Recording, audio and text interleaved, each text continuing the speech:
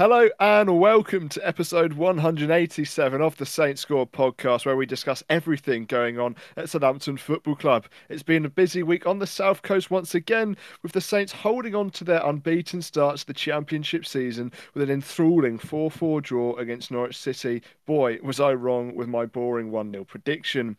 We've also seen James Ward-Prowse in a West Ham shirt, Romeo Lavia edging towards Chelsea, and the fans have had their say at the annual Fans Forum. To analyse it all, my name is Harry Tizard. I'm joined by Ollie Boast and Mikey Maidman, and I'll start with Ollie. How are you doing this week? I'm doing very well, thanks. I've been back home this weekend, and I've been setting up my mum with fantasy football. So it's the start of the Premier League this week, and my mum's joined plenty of fantasy football leagues. So I've been trying to teach her how to play fantasy football. We used to make it a little segment on the old episodes. I don't know whether people used to remember that, but we used to talk about us and talk about how I used to win it every time. Not to get my own horn, but yeah. So that's kind of been fun, trying to explain all the I don't know what you call, like, the little hidden details of fantasy football, and the fact that picking good defensive midfielders and centre backs doesn't really work, and it doesn't really work like that. So yeah, I've been half tech support, half fantasy football consultant this week. So yeah, not bad. Yeah, nice. I mean, I was trying to convince Mama T that Caicedo is worth 115 million, but he's not a good FPL pick, and it didn't work. No. Mikey, how are you doing this week? Yeah, I'm doing well. You always ask Ollie first, no matter who's on the podcast, whether it's myself, whether it's Jamie, whether it's Ollie. It's always Ollie that gets asked first. I think there is some sort of favoritism. I'm the favourite. I think it's because it's the ex-host almost, like Ollie used to cast and direct it, and now Harry's taking it over. It's almost like you got a little club there. Yeah, well, is it the presenters club? And you guys are like the ones that could change at any point. We're just the sideshows. We're just here to fill up the numbers. Temporary contracts. Like, I don't know. You have to ask Harry that reason. I don't know. Yeah. Yeah, I mean, you could be sold, like Ollie says, at any point. Where Ollie's the vice captain, so I want a big contract. He's got to be kept. I want a Chelsea. I want a 9-year one. Right, talking about football, the big game, Saints versus Norwich, the first one at St Mary's this season, and really, when you think about it, it's back-to-back 4-4 draws at home, which I don't think has probably ever been done before after the 4-4 draw against Liverpool at the end of last season. This one's not quite as glamorous because it's against the Canaries, but Ollie, what are your thoughts on the game? Dramatic, but I was there, so me and Jamie watched it together. I really wanted Jamie on this episode because I thought it would have been good to compare our experiences. He came to the pub with me before as well. Had the whole day with him, so yeah, a bit of a shame that he couldn't be here, but he's in London, I think. I don't think he has any Wi-Fi in London, so he couldn't make it. But no, I really enjoyed it. Obviously, there were some slight concerns, but I think overall, we played pretty well. Obviously, we created those opportunities. Some slight points of contention. I thought we were lucky with some of the decisions that we were given. And I think we were very generous to Norwich in the fact that we gave them a lot of chances and they stuck them away. So yeah, a little worries there, but you can see every game we're getting a little bit stronger with the style, and it's encouraging. I think once we get our team set and decided, and really I think once the transfer window closes and we know who's here and who's ready to kind of give 100%, I think we're just going to get stronger and stronger. So I'm glad that we're still picking points up at the moment, because you can still see there's some way to go, but it's looking good so far, and I think we'll definitely get stronger, which is the main thing to look forward to. And Mikey, what were your thoughts on the game? I think Ollie's pretty much spot on. I think a couple of decisions that we got were slightly contentious. I think watching the highlights, the two penalty decisions they're penalties, but they're quite soft. I don't know. Handball was hard to see from the camera angle, even on the first one. It was difficult to see. And then Walker-Peters, I think he's more backed into the defender than the defender's gone through the back of him. But from a Norwich perspective, I think first goal is poor defending. Second goal, I don't think you can do much about it. Third goal, set piece again. And the fourth is just a bad decision being made. So when you break down the game as a whole, I think it's exactly how I think exactly how I said it last week was it's probably how most games are going to go. We're going to dominate the ball, we're going to dominate possession, we're going to create more chances, yet we'll still see lapses, we'll still see poor defending and just a bit of frustration because those goals probably shouldn't occur, and we probably have got a little bit lucky with some of the decisions that happened during the game. But yeah, at least it keeps our unbeaten record. We're on the playoffs, so we're not going to drop out the playoff for the rest of the season. Hopefully, fingers crossed. But no, it's a weird saying, but we don't know where Norwich are going to end up at the end of the year. This could be a really good point if Norwich are going to be up there in the playoffs, and we've taken something from this game. It's always good when you score late, being in the fact that we managed to rescue a draw instead of it being a loss of 3 points. So yeah, no, I think morale will still be high in the camp, and I think one of the main positives is that Adam Armstrong now has 3 goals in 2. Che Adams now has 2 goals in 2. Our strikers are scoring goals. People really don't know what's happening. This has never happened in a very long time now, where we've got 2 strikers scoring goals. You probably have to go back to Ricky Lambert and Lee Barnard, or Ricky Lambert and any one of the Championship League One players that have been up there. Yeah, talking about our Championship strikers, just to chuck this in, I saw Billy Sharp has now gone to LA Galaxy. What a move that is for him at the age of, 36, 37. What a little switch. But I go to Ollie, our match-going Saints fan for the weekend. Like Mikey said, we went 1-0 down from a Josh Sargent header. He had a quiet second half of the season, the Championship last season, but he was really good in the first. What was the mood around the stadium like when that opening goal went in? Because at that point, we had been quite quiet in the game. Yeah, so first of all, the atmosphere was really good. I think we had 29,000 out of the 30,000 that were there. So large majority Saints fans. The Norwich fans did look like they took up the whole allocation. And I'm sorry, Norwich fans, if you're listening to this, I don't know why you would be, but they seemed very quiet. They weren't too loud. So it felt like we kind of we pumped the atmosphere at the start. And it was, there might have been an opportunity before, but it really felt the first time that Norwich had controlled possession at all during the game. What I noticed is that, again, we were really good at pressing, and we aimed our press for it to go back to their centre-backs, who didn't have the composure and sometimes just hoofed it out of play, not even up the pitch for us to contest a header, but just literally put it straight out of play and for us to carry on. But it's the first time that they had kind of real controlled possession and real simple move where they've just gone right round the back to the side. It's gone out wide and had a bit too much time to kind of put in the ball. And then I think it's just a back post header, and it's just kind of gone in. Bazunu's kind of scrambling across, doesn't really get to it. And it just felt, we were kind of like, oh God. So you can kind of hear everyone it just got quiet. I don't think anyone got worried because it was early in the game, but I think everyone kind of went, oh, okay, this isn't as easy as we thought it was going to be. So yeah, I wouldn't say it was too bad at the start, but people kind of went, oh, hang on, let's not, already book our season tickets for next year because we're going to get promoted. It put a bit of realism on it, I think, which I think in a way is good because it kind of lowered the fans' expectations a little bit. But then obviously kickstarted an absolute goal fest later on in the game. Absolutely. I'll quickly get to Mikey's analytical side of the first goal that we conceded. Do you think it was quite poor? A lot of the time we will talk about set pieces, but it was a cross once again. I don't think Stacey, in my opinion, was closed down quick enough. And then Sargent's just a bit taller than Kyle Walker-Peters, really. It's a bit of a mismatch and it's an easy header for him. I think it's more of a free header at the back post than anything. I don't think Kyle Walker-Peters was close enough to him. I don't think there was enough communication in the box, and it's another situation where we've managed to concede a goal from us forward ghosting into the box and no one picking him up, really. It's a bit disappointing. I don't think there was enough pressure in the cross, like you said. I think there needs to be a little bit more aggression from Ryan Manning, and I think it's a similar goal that we've conceded on multiple occasions, which is a cross into the box, and Bednarek's gone to attack the ball, misjudged the flight of the cross, and due to the fact that he stepped those 2-3 yards forward, it's given Sargent all the space in the world between the centre half and the back to head the ball in, and he's not really done it under too much pressure. Yeah, and a frantic half continued when Jan Bednarek scored, I think, his first goal in 18 months, at least in the correct end anyway. And it was from a quick corner. Ollie, when you look at it, do you sort of feel that now James Ward-Prowse is gone, we've seen that we can actually take quite quick corners. We don't always have to whip it into the box. I know in pre-season we did take quite a few shots, to be fair, but it shows that we can score different sort of goals.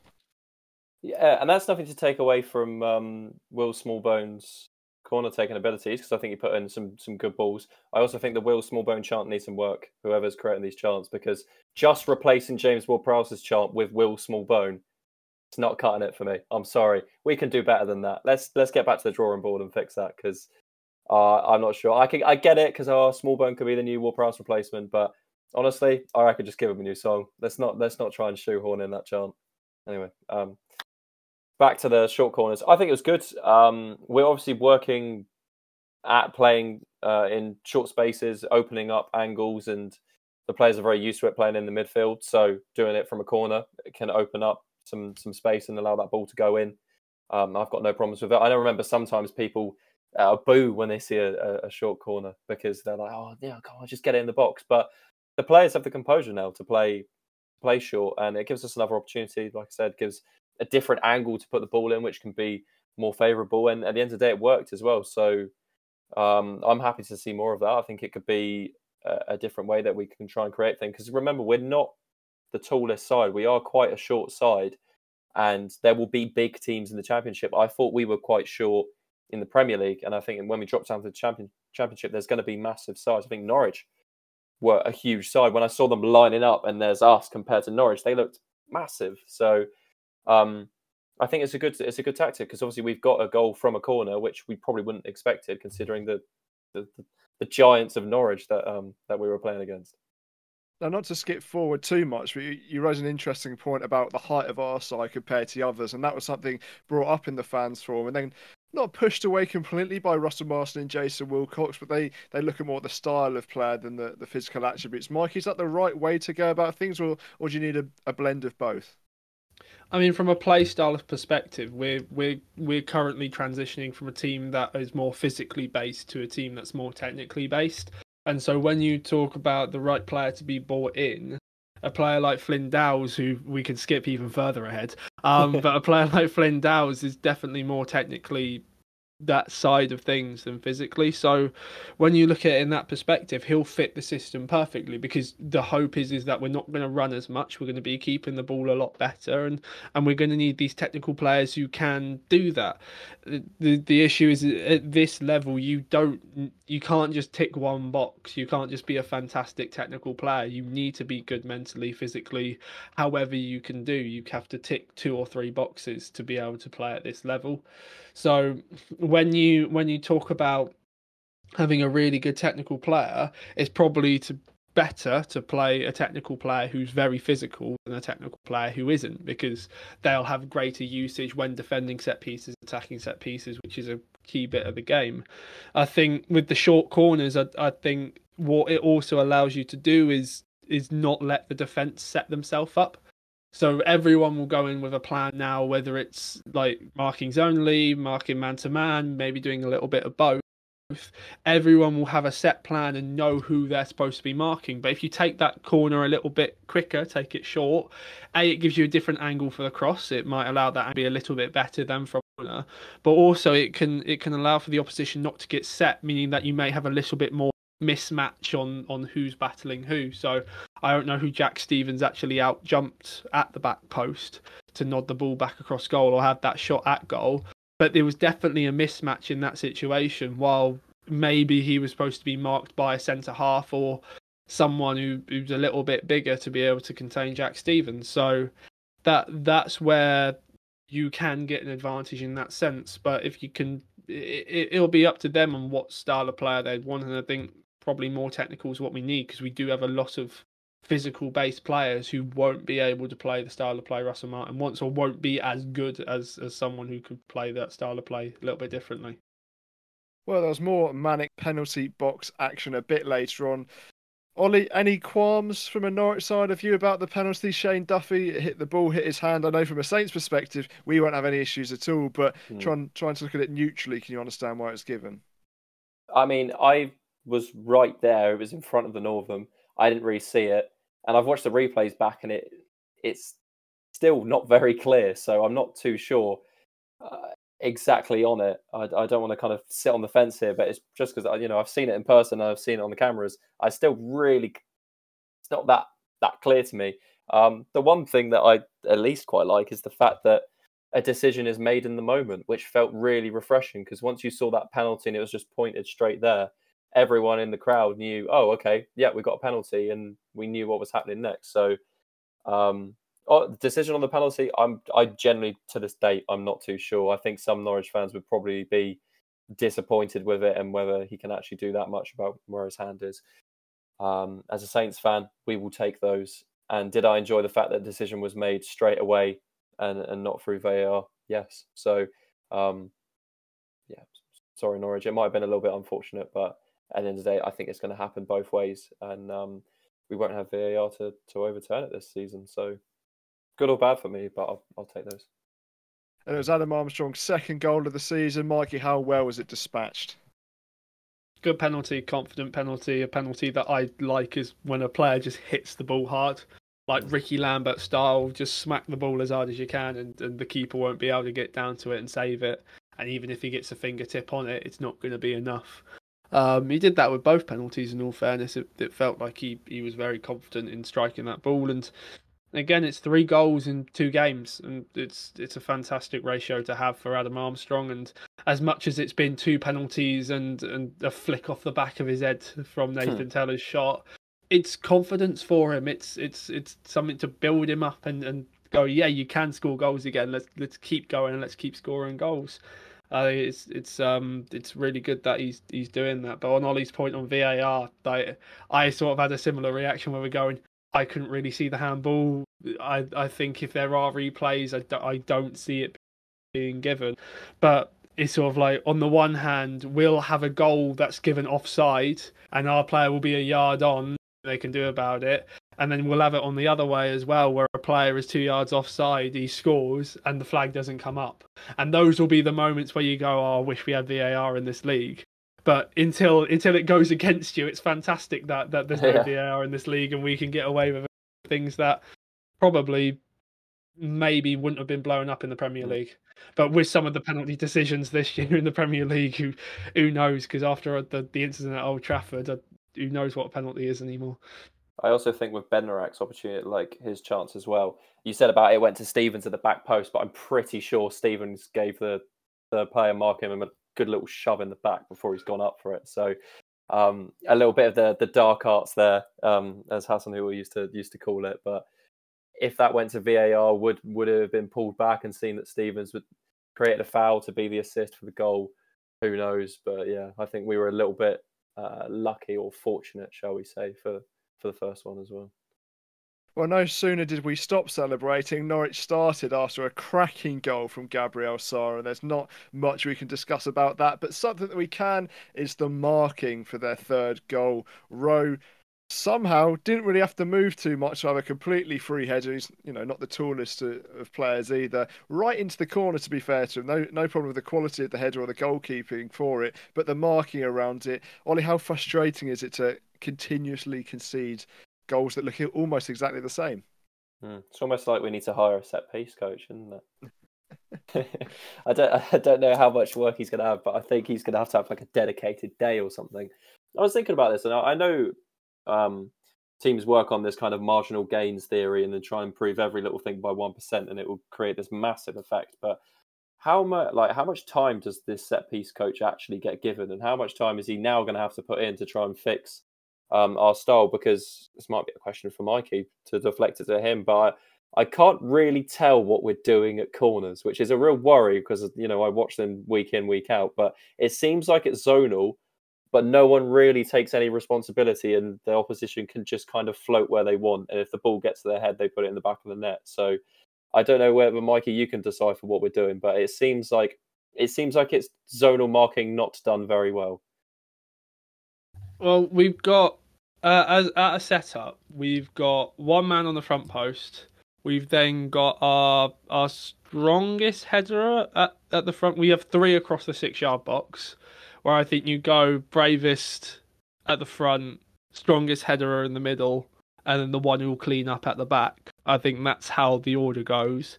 We then got Samadozi, who's sort of sat 2 yards away from the 6-yard box at that front post.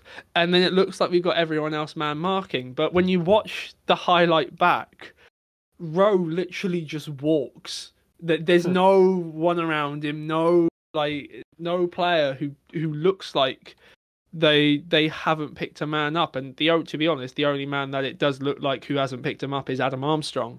He looks like the one who's just lost his man. But he was on Josh Sargent. So what was happening against Gillingham, and it's something I pointed out against Gillingham, was we had 3 players on the edge of the 18-yard box. They had 4. And they always had a +1 advantage against us. And I'd be interested if, watching back the Norwich set pieces, if at corners, again, they had a +1 advantage on the edge of the box, because that's going to become a massive issue if that continues, because it will allow Norwich to have a free runner into the box at every single occasion. No matter who the opposition is, they'll have a free runner on the edge of the box, which, when you've got, it feels like, did we leave any players up for corners, or did we not? I'm assuming we didn't. Can't remember any. I don't think so. No.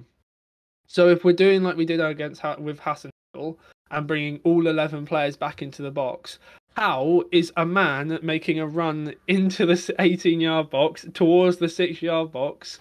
How are they getting a free runner when you've got 11 players in your own box? And that's where the issue comes, is that if they're just bigger, stronger, there's not really a lot you can do about it. Maybe swap out a couple of people, but when you're doing a mix of zonal and man marking, those 3 across the 6-yard box are your strongest headers and usually are your centre. So when it comes to man marking and physicality, I know we're not going to be able to compete with every single side in the Championship. But if it literally comes down to the simplicity of mathematics, and in the fact that you haven't bothered to mark 5 players, even though you've got a free man in Samadozi, as much as he probably wouldn't win the header, he might be able to disrupt people. It looks like Charlie Alcaraz at the front post, who will be able to disrupt people.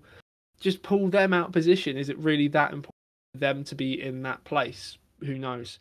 But hopefully with a set piece, a specialist set piece coach, I might add as well, into the coaching setup, hopefully it does improve, because that's 4 set pieces conceded in 3 games. It's not good enough at this level to be conceding set pieces like that.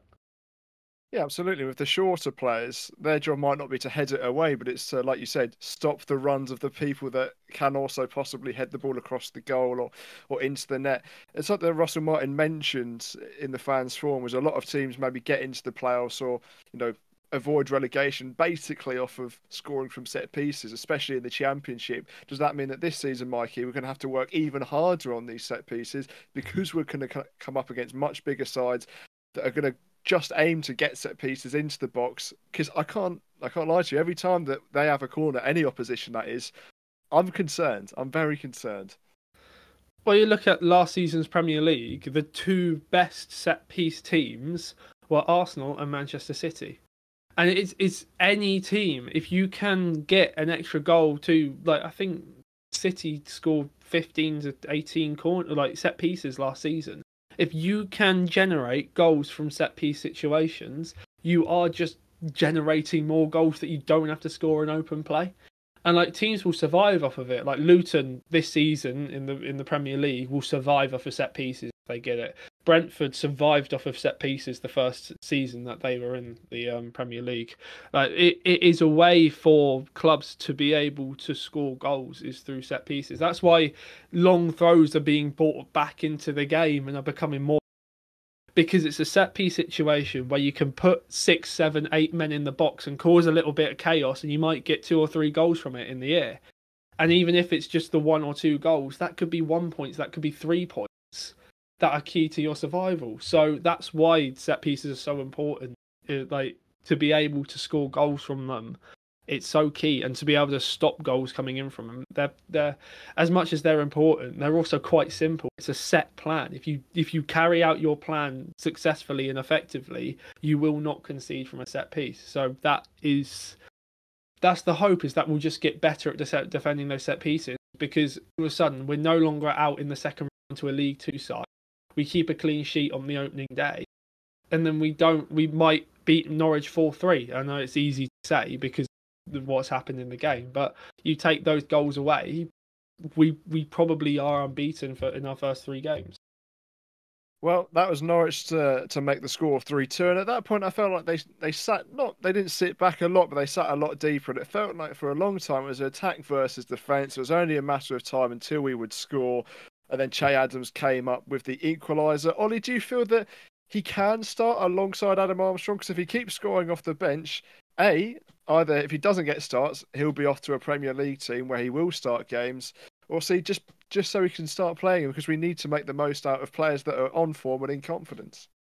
I also think he's really good off the bench. He gives such a different dynamic to Adam Armstrong. Adam Armstrong was almost dropping into the midfield to try and create little pockets of space behind him, so it would kind of move and disrupt as he went along. And Che Adams is so different. He almost wants to put his back against the defender and then play off and bring players into the game. So he brings such a different dynamic. But I also noticed as well, I don't think he's as physical as he was in the Premier League. You know, he looked really. A few people pointed it out, and I think he's kind of slimmed down a little bit. I don't think he's as kind of as big on the muscle as he was. I don't know whether that's just from the kind of conditioning that he's had in the pre-season or whatever. But I think he looks really good off the bench. Now, whether that's just because he's good as an impact player or whether he is a quality player that will just do well in the Championship if you give him 90 minutes, not just 30. So I think it's a strange decision. Is it a strange decision? It's a tough decision to not play him, because I put him down as top goal scorer this year because I think quality-wise, I think he will have that little bit of an edge over Adam Armstrong. But I think it's that we've seen that Russell Martin doesn't hesitate to take players out of a situation if there's a kind of contention to whether they'll be here within the squad. And I think what he's doing at the moment, he's investing in Adam Armstrong because he knows Adam Armstrong is going to stay with us till the end of the season. That's pretty clear. So I think what he's doing is he's getting Adam Armstrong used to the system. He's got him goals. He's got him confidence. And I think once we understand what we're doing with Che Adams, then he'll be integrated more back into the team. But at the moment, I don't think we quite know. And I think it would be a shame to, even though it'd be a good contribution to have Che Adams as goals, if he then went off to Palace, if he went off to Bournemouth on deadline day, then it feels like we've got a bit of a hole to fill, and then it's a big step up for Adam Armstrong again. Whereas now we know we've got both of them goals, both on good form, and both can kind of fit into that system. So I think I understand why Adam Armstrong's playing. And will we see both of them together? It would be interesting to see how that would change the dynamic, but then that's taking a man out of the midfield where we're playing that kind of 3-man midfield. And I think we've already struggled with transition in defensive play, especially in our midfield, which I'm sure we'll mention in a minute. But I think Martin is keen on having that 3-man midfield, so it'd be interesting to see where he takes that player out. So I don't really see us playing with a 2. Unfortunately, I think he would pick one or the other. Mikey, what would you do with Che Adams? And do you think that maybe Armstrong, if Edoze's out for 1 game, 2 games, I'm not too sure on his injury record, put him out on the left and Adams up front, looking at the team setup, what would you try and do? I think the last thing that Adam Armstrong wants, and I think the last thing Russell Martin wants, is to take Adam Armstrong out of that 9 spot. I think he's been dragged out that 9 spot for a very long time, like season and a half or so, playing on the wing. I don't think that's where you get the best out of Adam Armstrong. I think what you can do is you can rotate them depending on what works. Like, they're 2 similar-ish, but not really. They're quite different strikers.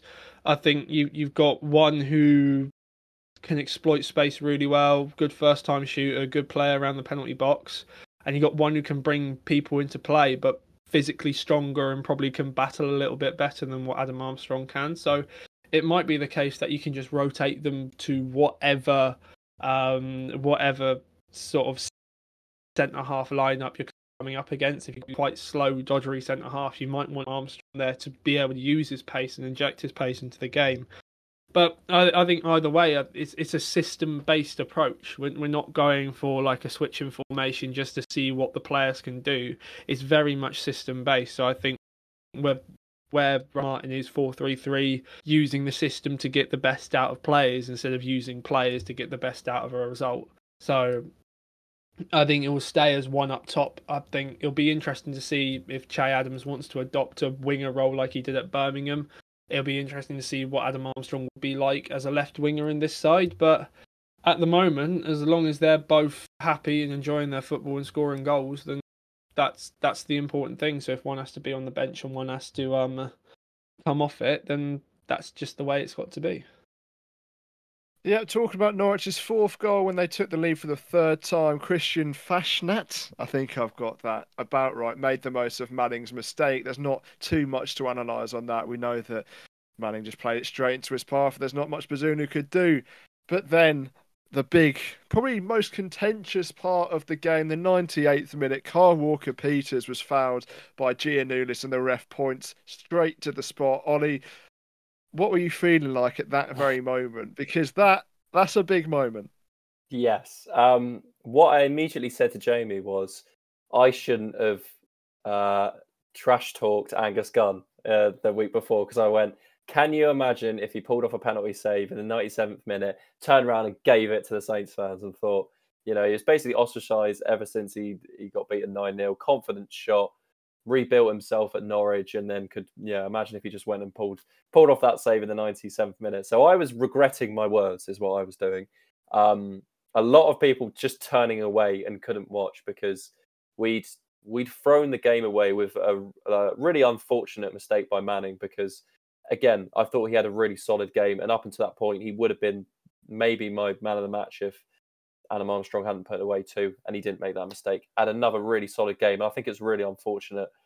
Nice to see the rest of the players immediately make sure to go pick him up and make sure that we went on. Our mentality was good after that. We went to try and get back into the game, and even after the penalty, we even pushed for one more. And I thought Alcaraz was going to put it away at the end there. But in terms of the penalty, really well taken, really calm and collected for that, for how late that is in the game.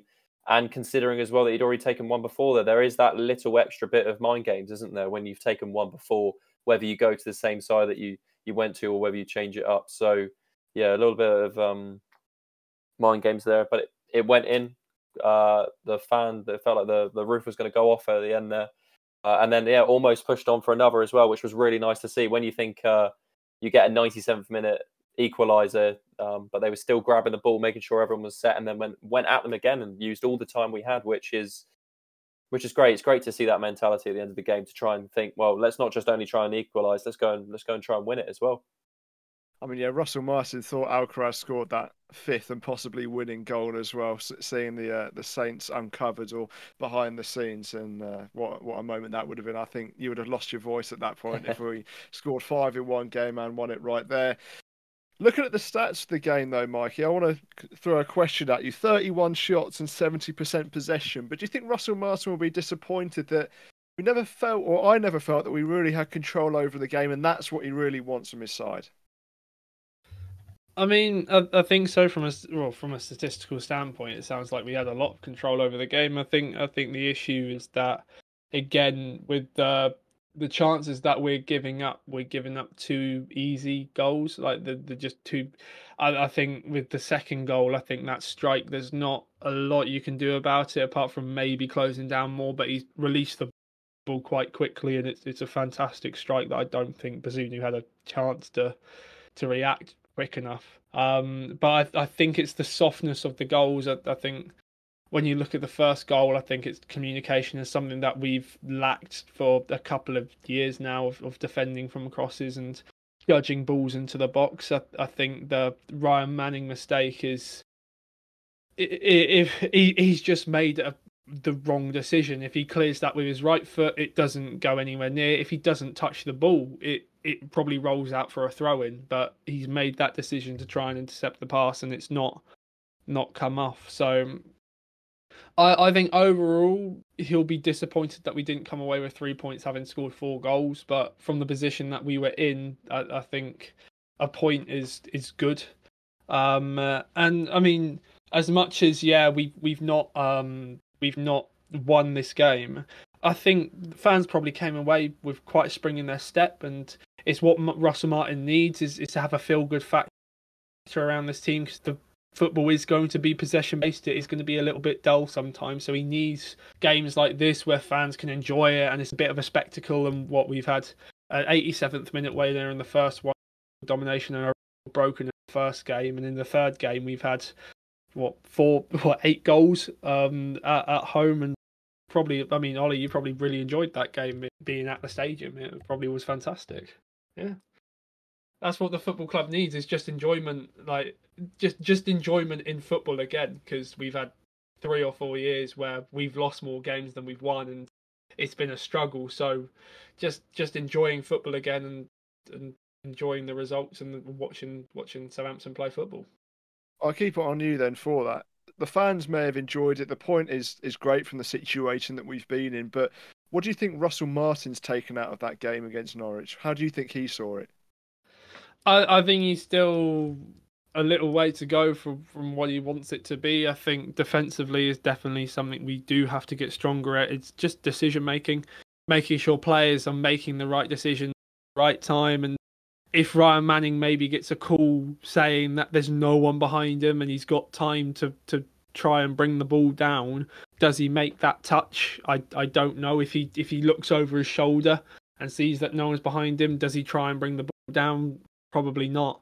And I think set pieces is still going to be the thing that I'm going to go on about so much. But set pieces are going to be the key thing. If we can stop conceding goals from set pieces, we will start winning more football matches and making life a lot easier for ourselves. So hopefully it will be looking back at the set pieces, seeing that we're being outnumbered on the edge of the 18-yard box and fixing something about it. And some weeks we won't concede due to the way that we set up, because of the fact that there's not enough quality from the opposition, whether it's the ball in the box, whether it's the timing, whatever.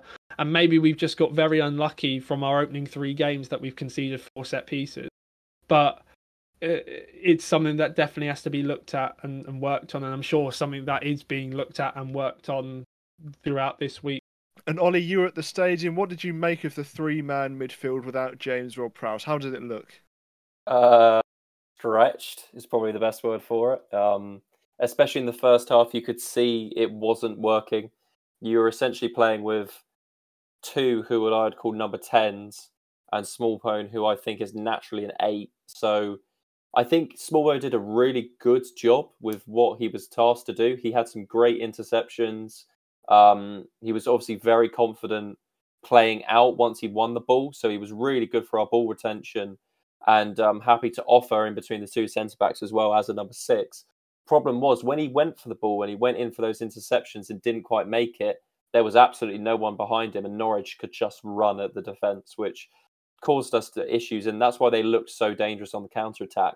I think the midfield looked so much stronger when Shea Charles came on, and he looked so much more composed, played the simple pass every time, and had the same sort of interceptions that Smallbone had, but also just kind of calmed us down a little bit. I think it might have just been the phase of the game, but I thought he had a really exciting kind of introduction in the fact that he looked so composed and so easy to slot into that number 6. I know he's kind of been brought in as that replacement for Lavia, so it makes sense, but he was played in centre-back in pre-season and looked kind of really uncomfortable in that position, understandably. So once he got put into his natural position, looked really good on the ball, and we looked so much more balanced. I think that's the main thing, is the balance of that midfield. It was way too attacking in that first half, and kind of explained why we looked so good while trying to create chances. You had Armstrong floating outside and playing a lot on the left-hand side with Manning and Adozie. But it just meant on counter-attacks and in that transition, we looked so exposed and really kind of weak defensively. So we did miss that quality from Ward-Prowse. I know Ward-Prowse is not a number 6, but he just had that ability to win the ball back and kind of support like Smallbone, who just felt a little bit exposed on his own. So first half, really exposed, really stretched. Second half, especially with the changes, looked a lot more secure and definitely hopeful that we can kind of have more of that defensive solidarity rather than the kind of all over all over the place. Chaos, I think, is probably the word in the first half. You mentioned him just there. And the final question before we move on to the transfer news, Mikey, how devastating is Smallbone's injury because of how good a start he's had? It's a real shame that it's another injury setback for Will Smallbone in a Southampton shirt. It's felt like his season to sort of progress into that starting 11 and be a part of it and really make himself an important player. And he has had a fantastic start to the season. But again, it just opens up another opportunity for Shea Charles to maybe make himself a permanent fixture in this 11. It may open up an opportunity for Flynn Dowles, who is on his way, apparently, according to the fans forum especially, that he is on his way into the club. It might make him have that opportunity to slot in as that 6. So we've still got competition, we've still got squad depth, but yeah, for Will Smallbone, it's a real shame because I think a lot of the fan base wanted to see him push on this season and have a good year, and yeah, it's just another injury that I think is worse than what was expected on Saturday. Right, transfer time now, and it's probably the last time that we're going to mention this name, probably until the season review where we talk about Mikey putting him down as our player of the season. James Ward-Prowse has officially gone to West Ham United, and we mentioned it last week, but Ollie, I want to hear your thoughts again. When you saw him in that shirt, you saw West Ham's announcement video, you saw our video as well. How did you feel? Yeah, it felt wrong. I didn't like it. But I totally understand it. Some people really upset the way that he left, saying he's not a legend. He's thrown it all away. Come on, we knew this was going to happen. We knew that if an opportunity arose, that meant he could, push on and get back to where he was, the player that he can play. He can play in European football. We know this. We know he's got quality, and we know he wants to try and break that free kick record. So it was a really good opportunity that presented himself. I think the club realised that the value that we would get for a 29-year-old in November, is it? Yeah, with still on a reasonable contract, but kind of in his kind of coming past his prime, depending on how you look at it. It made financial sense for us as well. So I think both sides were happy. The only person who's not happy is me and the rest of the fans, because it means we can't kid ourselves that he's going to stay around for this season. He is eventually good. He had to move on, which he will, but I think it will be a good fit for him. I think he will be enjoyed by the West Ham fans, and we just have to kind of, I guess, enjoy the time that we had with him there. Oh, getting a wistful now. I can't do this. But yeah, amazing player, left such a legacy at Saints, and a real. I think that the thing we need to take from this is the fact that that can provide the opportunity for the next generation that come through, and the platform that we allow these players. If you kind of put in the effort like Ward-Prowse is, he wasn't especially gifted in one specific attribute. I think the main things that he had was his dedication to hone his craft, whether that was specifically free kicks or anything else in his game. You think of how many countless managers we've had, and they've all decided to play him. That's because of his dedication, his work rate, and his ability that he had on the pitch. So I think the main thing for it is that not only do we have these amazing memories that he created, but also it gives such a kind of role model for the younger players to come through and aspire to, and kind of show them that the career that they can have at Southampton. Now, I think he's an absolutely phenomenal servant for the club. But is James Ward-Prowse a legend? I'm not too sure. I know he's got 430 appearances for the club, but when I think about maybe the legends, at least of my time anyway, not the Matt Letizes, because that was before me. But when I think about my time, I look at the Ricky Lamberts and the Jose Fonts that have got us through 3 divisions. Then I look at the Manes or the Virgil van Dijks that have helped us push into the Europa League. I'm not saying that James Ward-Prowse wasn't a huge part of that, but he didn't really have that same level of effect. I think about our best times maybe in recent years as a Saints fan. And at those moments, I think James Ward-Prowse was more of a bit part player under Ralph Hasenhüttl when he really came into his own. I think Danny Ings was still the main man with 22 goals. And I think, when we survived relegation, yes, it was with James Ward-Prowse, and he was absolutely the main man. But you don't really think about celebrating those times necessarily. You think, fantastic, 17 free kicks, that's brilliant. But it didn't necessarily end in a happy way. Mikey, is James Ward-Prowse a legend for you? In my opinion, he is. I think with how much loyalty he showed the club and how long he's been with us, I think that obviously puts him up there. But I think it's the fact that he when you talk about Matt Letizia being a legend at Southampton Football Club, and I know the eras are completely different and what they achieved was completely different, scoring 100 Premier League goals for Matt Letizia. But we were never up there as a challenging top eight. We weren't playing European football. We weren't doing this, that, and the other. So I think there's different ways you can phrase it as a Southampton legend. I think it's always down to the person. Because, of course, you mentioning Van Dijk and Mane, I wouldn't have them near the top of my legends list in my opinion. I think that would be an interesting tier list to do.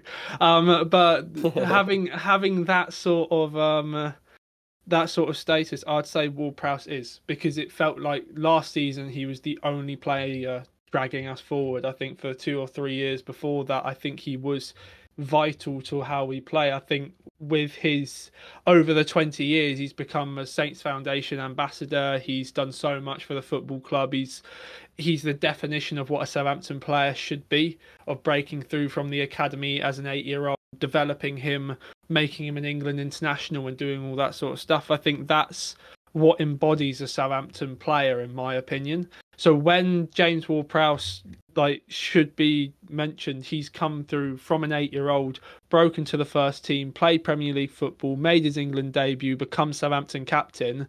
Those are the attributes that I would say is a legend at Southampton Football Club. If you can talk about the personal achievement of the player individually, you can talk about the achievements of the club while they were there. But I think on that standpoint, James Ward-Prowse is a legend, in my opinion, at Southampton Club. Lovely. Right, let's end the James Ward-Prowse note on a nice memory. Ollie, what was your favourite James Ward-Prowse memory? Oh, first free kick for me. I think it's a solid one. I think it will be a very high one there, but I think it really cemented himself as a clinical free kick taker. We knew he had the ability, but we needed him in that moment. It had that reminiscent of his idol, which was David Beckham in those last minutes. You needed someone, and that star whipping it around right into that top corner, keeper outstretched, can't reach it for me, right in the front of the Northern as well. And I got to see that live, which will be a special memory for me, which I won't forget in a long time. So it has to be that for me. And Mikey, what's your favourite James Ward-Prowse memory?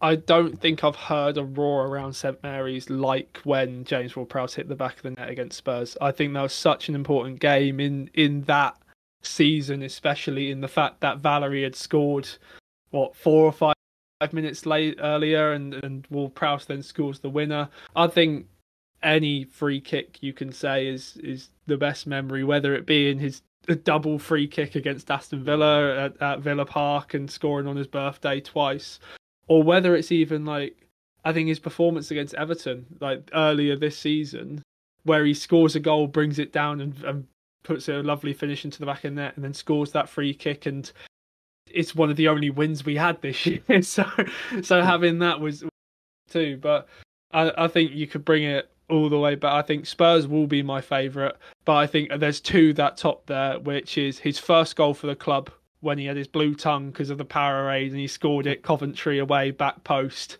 and pointing to the back of his shirt like he knew he was going to be a legend at the club. But also the Wilfred Zaha incident.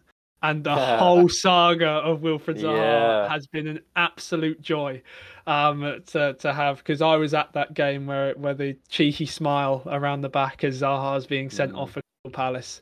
Fantastic. But I think there's multiple that you can choose, and we could probably have this discussion for hours upon end of what your favourite James Ward-Prowse moment is. Well, there could be 2 Premier League debuts on the Super Sunday. It's West Ham versus Chelsea, and Lavia is heading to London. Ollie, what do you think about this whole transfer saga, but at the end, him going to Chelsea? It was really interesting to see how long Liverpool took it, and then Chelsea just came in and swooped in. And interesting, because in the fans forum, it was said that Liverpool did have an agreement, so they ended up putting up the money.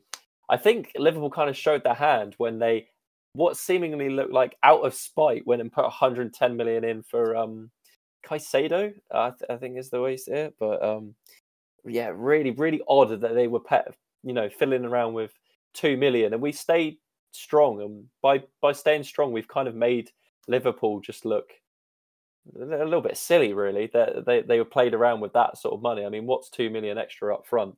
But he's gone to Chelsea, and I think it's probably because of the overall package, shall we say, that they're offering. I heard online that apparently it's because they had that deal in January, that they've wanted him since there, and I think that's probably the nice headline that they want to present. But I also think Chelsea are going to put him on a mega deal. They're putting up crazy money for a 19-year-old, and I think once you see that and realise you can live that life in London, you can play under Pochettino. You're going to be generational wealth from however big these contracts are that Chelsea are giving away. And then, I guess, that they wanted you first in January. I think either way, he's going to be happy with each one. But I think it's now just down to the fact that we need to sort out the money with Chelsea. They've put in around 50, but we need to work out how much they're actually putting up front, because they need to do some sort of tinkering. I don't know how they're spending this sort of money. I don't know whether they know they're going to get brokered by like FFP and they're just signing however many they can before they get caught. Seems really strange. But as long as we can figure it out and we can get the deal sorted to get the kind of money in through the door and start reinvesting, that's the main thing for me. I think these were the main players that we knew were probably going to go, and it's all been wrapped up. Livramento's gone, Ward-Prowse has gone, and if Lavia goes as well, that's the kind of main big three that we knew would probably go back up to the Premier League. So for me, once it's done, I can just kind of breathe that sigh of relief. I don't need to check Twitter every 6 hours to see the latest development on what's going on.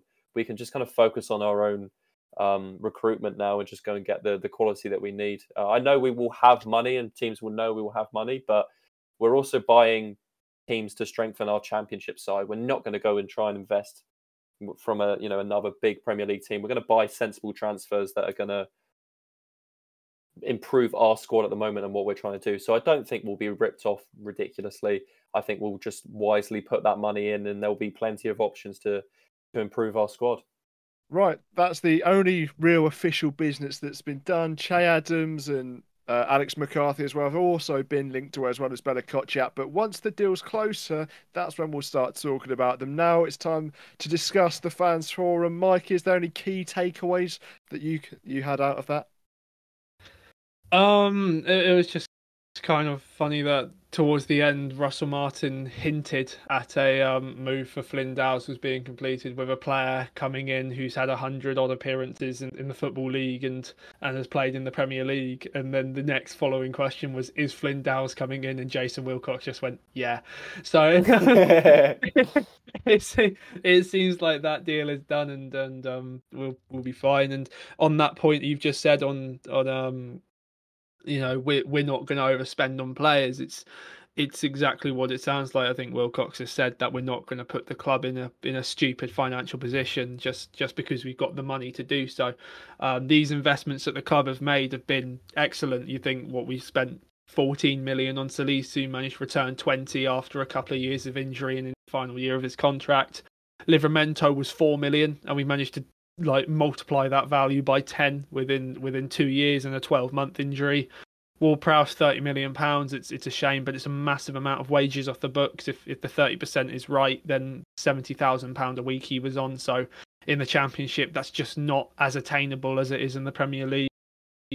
So to get the money off, as sad as it is a very good thing. And if we can get 50-60 million for Romeo Lavia, again we're making £50 million worth of profit. That I know some of it goes to Chelsea or City or whoever when you talk to the Livramento stuff, but really, really good money for the club, and shows the recruitment was good. And that's still looking at outlays for Bella Kotchap as well leaving, Che Adams maybe going, as you said. So there are still little bits and pieces that need to be done, and the hope is that, as has been said for the past 6 or 7 weeks, if players do leave, then we have replacements lined up for them that we feel like we can go and get with the money that we have. So fingers crossed, if the players do leave, then that's fine. But Russell Martin saying that players had their head turned by him and the club and the project that they want to run, and and having the opportunity to play in the Championship and get promotion under their belt and being a part of Russell Martin's project at Southampton was enough to turn some of the players who thought they were leaving back round and have them at the football club for the season. So fingers crossed, it'll be an interesting last 2-3 weeks of the window, however long.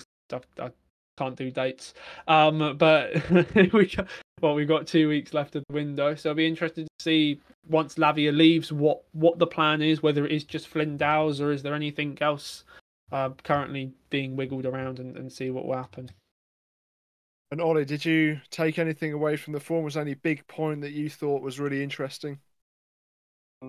Yeah, it was majorly just recruitment that was mentioned, and kind of clearing up a few things that was speculation. One thing that I did find interesting, apparently Alcaraz is the hardest trainer. There you go. That's a little thing from Russell that I thought was interesting. But yeah, apart from that, I think Mikey kind of covered it all. But yeah, interesting to see that Alcaraz is the one that's putting in the most effort in the week. One thing that I really liked was the way that he staunchly defended Gavin Bazunu. Mikey, how much did you like to see that? Yeah, I think it was really good that he was defending Bazunu. Again, still a really young goalkeeper with a long way to go, and I don't think he's had a particularly poor start to the season. I think there's definitely a narrative around him where he's not performed the best over the last 12 months or so since signing, and sometimes he has had slips and lapses in judgment and errors. But I don't think there's been a lot he could do about, especially the 4 at Norwich. I don't think the 3 at Gillingham were particularly his fault.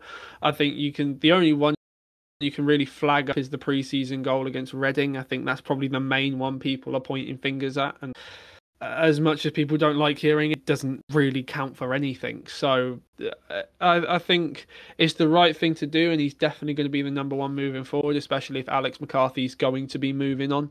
I think that's what the free transfer was brought in to do, who I can't remember his name. Joe Lumley. That's the one. Yeah, Joe Lumley. Him coming in. I think that's what he's for, is to almost replace Alex McCarthy. But I know there's talks with Luton and Crystal Palace and whatever. But I think he's on 50 grand a week, and Luton don't want to pay that. So I think he'll probably be just Palace who can match that, and it's whether they want to move for him or not. They're getting away from the point.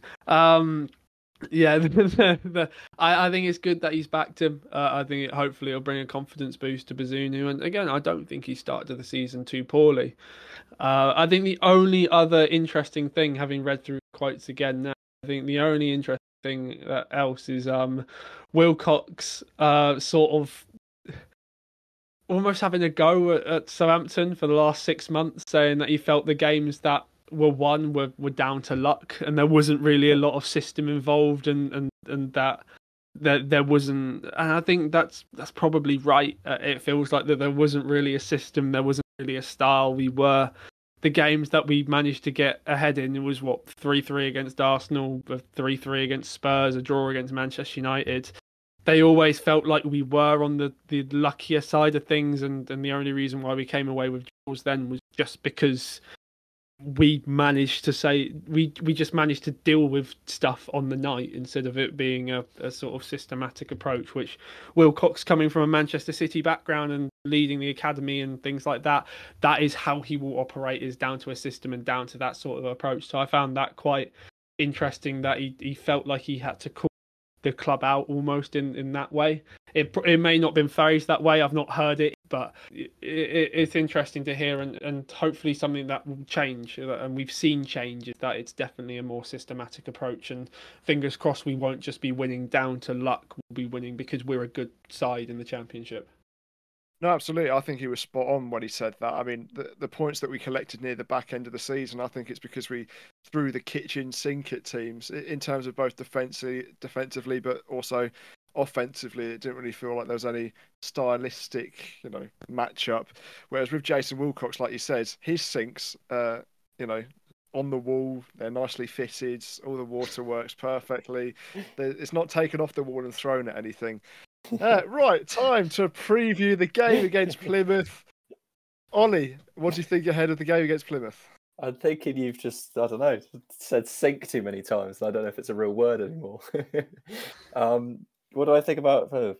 I'm going to be really bad this season because I don't know Championship football. I'm going to be absolutely no use. I know Plymouth just got, they won through automatic promotion. They won League One, so I know they've come up with that. So I've heard high praise for their manager. I heard we were even linked with him at one point, which kind of worried me a little bit because I was thinking League One straight to trying to get back into the Premier League might have been a big jump. So, but I know there was plaudits for the way that they won League One. They played good football. They won it in I think they were pretty far off everyone else from what I remember.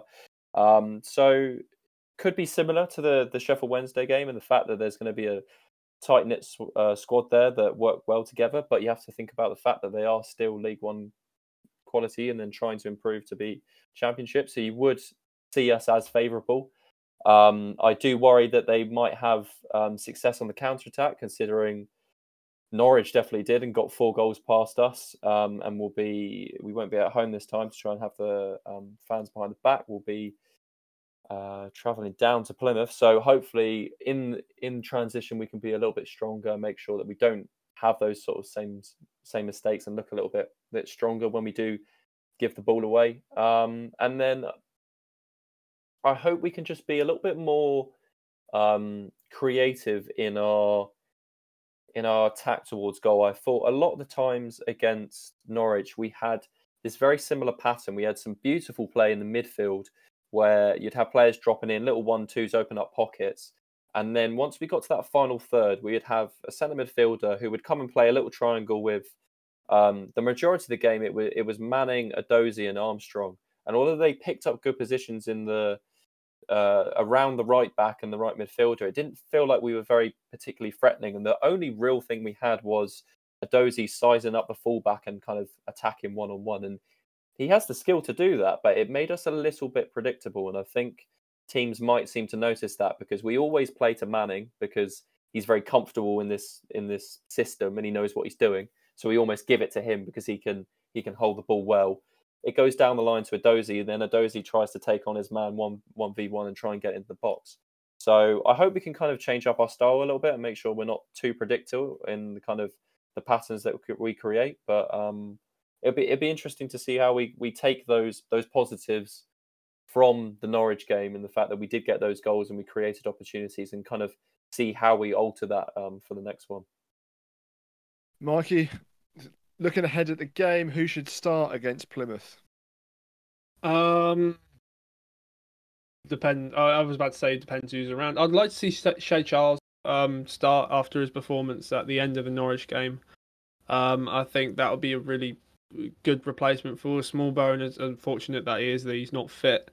But I wouldn't really rotate too much from Norwich. I think there's a couple of players that, yeah, they made mistakes, but it sometimes happens and hopefully won't be a repeat. And it's hard to say that you take Adam Armstrong out for Che Adams. So I think it makes it quite difficult who you'd want to see for Plymouth. I know from last year Plymouth got over 100 points in League One, which is a fantastic achievement for them. But I also know that they massively overperformed their XG and massively over their expected goals conceded as well. I think it was almost they were 10 over their expected goals for their goals scored. And then they were 15 under their expected goals conceded as well. So it's massive overperformance, but it's something that they've definitely recruited for and something that they want to improve. And Schumacher is a really good coach at that level too. He's had a really good time as a manager, and I think he said he wanted to challenge himself against Neil Ward, people like that who have been experienced in the Championship. And what they beat Huddersfield on the opening day, and I can't really remember what they've done on the second match day. But did they lose or There was draw? a 0-0 draw against Watford. Okay, yeah, which again could be a good result considering they battered QPR, but could also not be. Who knows? But yeah, the overall hope is that we're just going to have too much quality for them. And if we dominate like we did against Sheffield Wednesday, fingers crossed, we'll have 7 points from our opening 9 games. No, 7 points from our opening 3 games. Yeah, that wouldn't be the best return. I was about to call QPR awful, but then realised they're the next team after Plymouth that we've got to play, so I'm going to hold back on that comment just yet. Ollie, would you keep the same team against Plymouth? I'd do what Mikey'd do, to be honest. I think I'd keep the same. I think maybe a bit of pressure on Adozie to just. I think he still deserves to start the game, but I think we did also look good when we made changes to that side, and I think his end product does need to be not questioned, but just keep an eye on, because we mentioned it last week, and I think against Norwich again, he seemed dangerous, but he didn't really create too much, and I think he did kind of struggle trying to beat his man at times. And I also thought Alcaraz had a pretty quiet first half, but then really built in the second half. So I think he's one of those players that you do have to just kind of show your faith in him, and he will kind of repay you. So really, I just kind of make that one change with Smallbone, put a bit of make the midfield a little bit more solid by bringing in Shea Charles, and the rest I think deserve to keep their places, really. So I'd only really make the one change and agree with Mikey. Well, the final question before the infamous score predictions: if Flynn Downs gets signed before the game against Plymouth, Mikey, would you start him after what Russell Martin said in his post-match against Norwich about us probably conceding less if he was in the team? I could see it. Yeah, I could see him coming in and starting as the 6. I'd like to see Shea Charles be given that opportunity, considering how well he did at the end of the Norwich game. But you know how football is; it's not always down to opportunity; it's about winning games. So if Flynn Downs is seen as the player who can come in and help us win games, then that's the most important thing. I think. Again, Shea Charles, I think, probably deserves a chance, but if not, then Flynn Downs will come in and be the. I think there's much more competition apart from that. Right, score prediction time for the game against Plymouth. Ollie, what do you think is going to happen? Ooh, I don't think it's going to be low scoring again. I know you went for a 1-0 last week, but I think you're going to be wrong. I think 2-1. 2-1 Saints. I'm confident. I think we'll play well, and I don't think we'll keep a clean sheet. I don't think we're going to see too many of those this season. But yeah, I think I'd be happy with a 2-1. I think it'd be a good result. I think our quality will just be there and prevail a little bit more. So that's what I'm going for. Mikey, what's your prediction for Plymouth v Saints? I am hoping for a clean sheet in this game. I know Plymouth are going to be bouncing off of walls, and they've had a really good start to life in the Championship. But fingers crossed, I'm going to back Bazunu like Russ, and I'm hoping for a clean sheet. So I'm going to go 2-0 win, and hopefully it'll be a little bit more comfortable than the Norwich result, and hopefully similar to what Sheffield Wednesday was. That's the hope, but I know there's a lot of talk around Sheffield Wednesday at the moment and them being very poor, probably one of the ones definitely in the bottom 3, and there's a little bit more question marks on Plymouth because of the start of the season. So fingers crossed we can hopefully stamp out that little bounce that they've had and come away with 3 points. I'm going to say the same as you. I'm going to say it's going to be a 2-0 win for Southampton. I think Huddersfield and Watford, they're okay sides, but I think we're going to be their first real test, and I think it'll be a comfortable 2-0 victory. That's all we've got time for this week's episode of the podcast. We looked at the Saints' 4-4 draw against Norwich in their first home game of the season. We looked at the fans' forum. We looked at James Ward-Prowse and Lavia going out the door. Flynn Downs coming in, and previewed the game against Plymouth as well. Next week, we'll hopefully be looking back on a win, preview the game against QPR, and maybe a couple of transfers in, a couple of transfers out. I'd certainly take that as well. My name's been Harry Tizard. I've been joined by Mikey Maidman. Goodbye. Ollie Boasts. Thank you very much for listening. Thanks a lot for listening, and we will see you next week.